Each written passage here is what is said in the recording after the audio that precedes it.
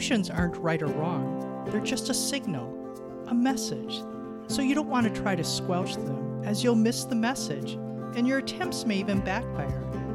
You also want to respond to them in the way you want. But are you able to do that right now? You've tuned into Scattered, Focused, Done. Reimagining Productivity with ADHD, a podcast for ADHD adults like you who want to learn how to adopt the best strategies, tools, and skills to be able to get your essential work done in a way that works with the way your brain is wired. I'm Marla Cummins, and I'm glad you decided to join me today on this journey to reimagining productivity with ADHD, so you can get what is important to you done without trying to do it like everyone else. Yes, you want to listen to your emotions for sure, but you also don't want them to be in the driver's seat, right? That is, you want to be able to say, be, and act in alignment with your values. If you feel you can't do that right now, it's likely your ADHD is contributing to your challenge to do so. Of course, it's common for ADHD adults to have comorbid conditions like depression and anxiety. So if you have any of these, it's important you also investigate how these other conditions might be impacting your ability to regulate your emotions.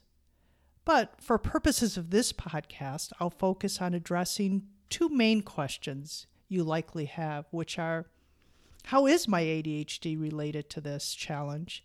And, of course, what can I do about it? If it feels as though your emotions are bigger and last longer than your neurotypical peers, it's because they likely do. And again, while there might be other factors, one of the reasons is your internal systems are prone to hyperarousal because of your ADHD brain chemistry. So when you're happy in the moment, you feel like the world is your oyster. You're on top of the world. And when there is something in the moment that is causing you distress, to be frustrated, you may feel like the world is going to end and there's nothing you can do about it. You just can't stand it anymore. Sound familiar? Well, I know you're not interested in an in-depth biology lesson.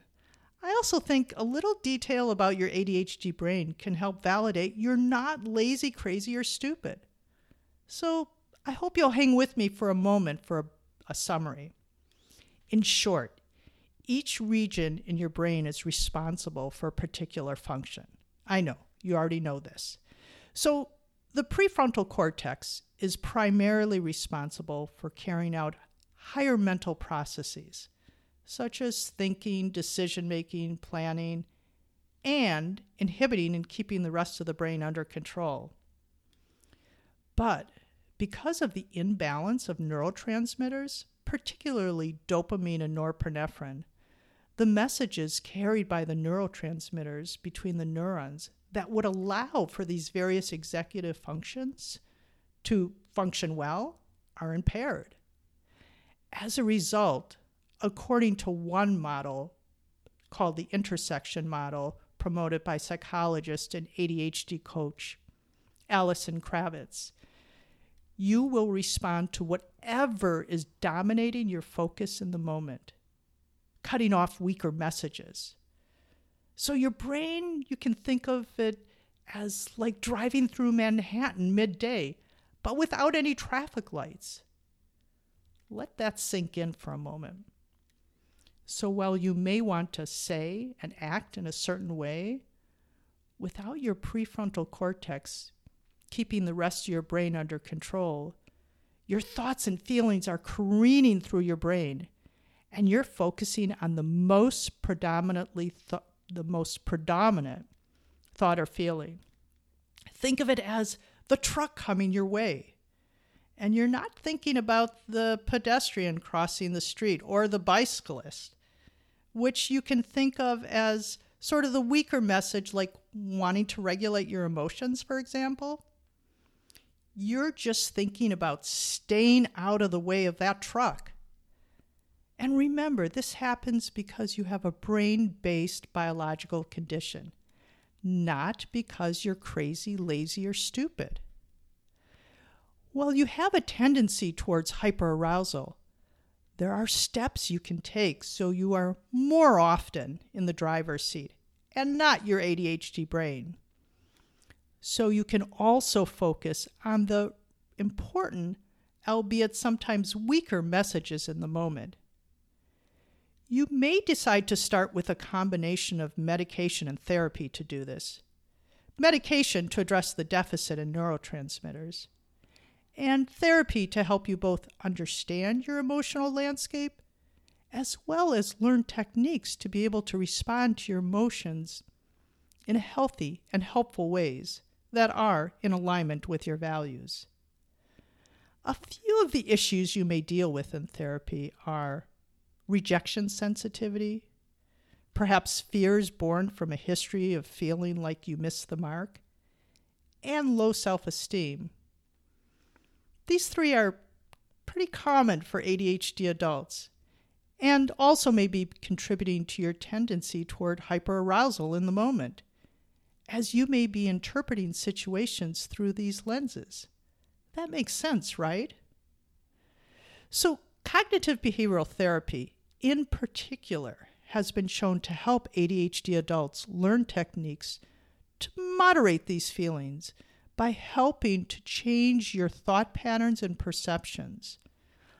And that'll allow you to better be able to respond how you want in the moment. In addition, whether subsequent to or concurrent with therapy, you may also choose to engage in coaching so you can be more proactive in reaching your goals. And as you're better able to reach goals that may have previously felt unattainable, this may help you moderate your emotions that may be born from fear of failure, rejection sensitivity, and low self-esteem. That makes sense, right? Good self-care is also critical if you want to respond to your emotions in alignment with your values. This includes the usual suspects: getting enough sleep, eating well, exercising, getting downtime, and connecting with important people in your life. I'm sure this is not news to you because you already know you are more easily triggered and your reactions are more intense and longer when you are tired, hungry, overwhelmed, and feeling disconnected. Another way to be proactive is to plan for situations you know might trigger you. One strategy is to plan how you will respond in the moment to these triggers. And, of course, you always have the option to avoid certain places if you decide it's just not worth the turmoil. You just want to be judicious about using this strategy so you're not hiding out from situations where you might benefit, but they also might make you feel a little bit uncomfortable. Though I'm guessing you probably already explored various methods and know them well for regulating your emotions. If this is not the case, then the next step is to learn methods such as STOP, S-T-O-P, that you can use in the moment to be less reactive. If you already know this method and don't use it, hang on a bit, as I'll explain why you're not using it when you could and what you can do about it.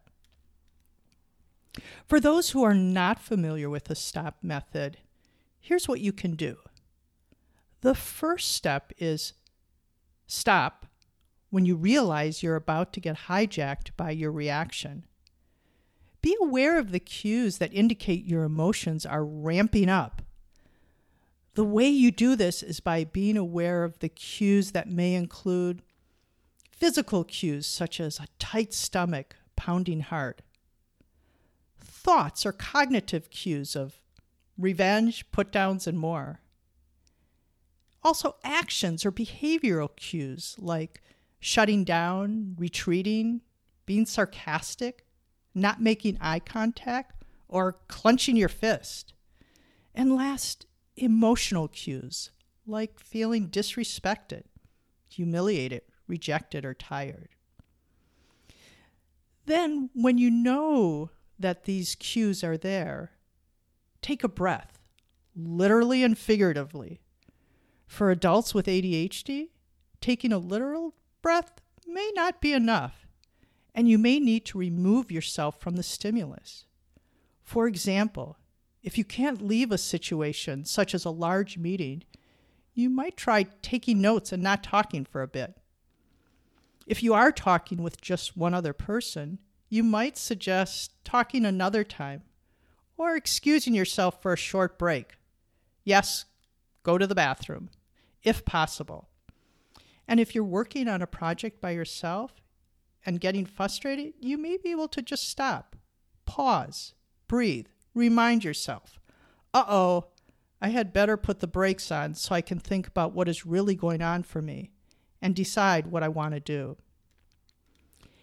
It can help to remind yourself that while the intensity of the feeling is strong in the moment and may not disappear, it will dissipate over time. I'm sure you've had that experience. As it usually does, right? Think of all the times you reacted strongly to your feelings, only to later wonder, why did I do that? So give yourself the time you need to allow the feelings to dissolve just a bit. The third step then is to observe what's going on both internally and externally, which includes your thoughts and feelings. Because remember, whatever you are thinking is fueling your feelings. ADHD adults often cannot do this in the moment, though, and you may need space to unpack the thinking, including cognitive distortions like personalizing, overgeneralizing, and black and white thinking, as well as the associated feelings that come with these thoughts. To do this, you may need an extended break, as you may not have the cognitive resources in the moment to do this. And then the third step is proceed with whatever course of action you decide you want to take. Only once you're sure you're in the driver's seat, and not your emotions or your ADHD brain. The reality is, though, like most ADHD adults, you don't need to learn the mechanics of a method like STOP. You may already have tried one of these strategies, but it just didn't stick. There's a good reason for that. You see, your challenge with ADHD is primarily one of performance, rather than a lack of skills or knowledge. That is, at the critical moment of choice, you're not able to do what you know you need to do, like using a method such as STOP to manage your emotions. To be able to act at the critical moment of choice, ADHD adults often need to engineer their environment to remember what they want to do and then follow through. The first step is creating a plan so you can remember to remember. How many times have you forgotten a well laid out plan? Too many to count, I know. To be able to remember the plan and then close the gap between your skills and knowledge and performance, you'll first need to externalize the cues. There are many ways to do this. One client came up with the brilliant idea of creating a fun poster to put by her desk to remind her of her plan. Artistic skill doesn't matter. You just need to answer the question, how am I going to remember whatever it is you want to remember? But remembering the plan might not be enough to help you follow through, though. After all, how many times have you defaulted to old patterns despite knowing better? Of course, there might be other factors, but a contributing element might be your inability to tap into your motivation or recognize the reward in the moment when you are choosing whether to act. So, like externalizing memory cues, the antidote to this conundrum is externalizing your motivation, so you can remember, in the moment of choice, why you would choose to follow the plan. Let's take Raj as an example. Raj had been called on the carpet one too many times for his explosive temper at work. Of course, he needed the income, but he also really liked his job and wanted to be seen as a professional. Raj knew how to use the STOP method and even had a small stop sign on his desk to cue him to use it. That wasn't enough. He often didn't remember why he had the stop sign on his desk. So he put a sign, a small one, on his desk that said, pro, P-R-O, a $, and the word like, L-I-K-E. Remembering these rewards, which are being seen as a professional, and the money sign was supporting his family, and the like was keeping a job he liked, really helped him follow through in using the stop method when he felt triggered. His boss even noticed how much more even-tempered Raj was and mentioned this to him. This praise was helpful as a source of external motivation. After a couple of months of practicing, Raj's neural pathways began to find a new groove, became rewired. So his automatic response was no longer to explode, but to pause and take a step back. What do you think? How could you engineer your environment to provide external cues, both to remember what you want to do and external cues for motivation to help you follow through in managing your emotions better in your professional and personal life? Taking back control from your ADHD brain when it comes to emotional self-regulation, it's not easy, but you might decide it's worth the effort if you can operate more in alignment with your values. And while not an exhaustive list, I've shared some strategies you can try. What are you going to try this week? That's it for now. I'm really glad you joined me and stayed until the very end.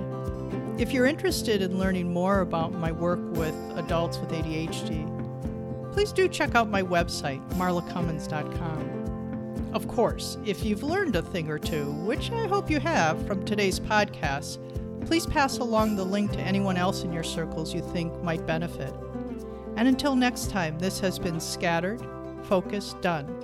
And I'm Marla Cummins, wishing you all the very best on your journey to reimagining productivity with ADHD.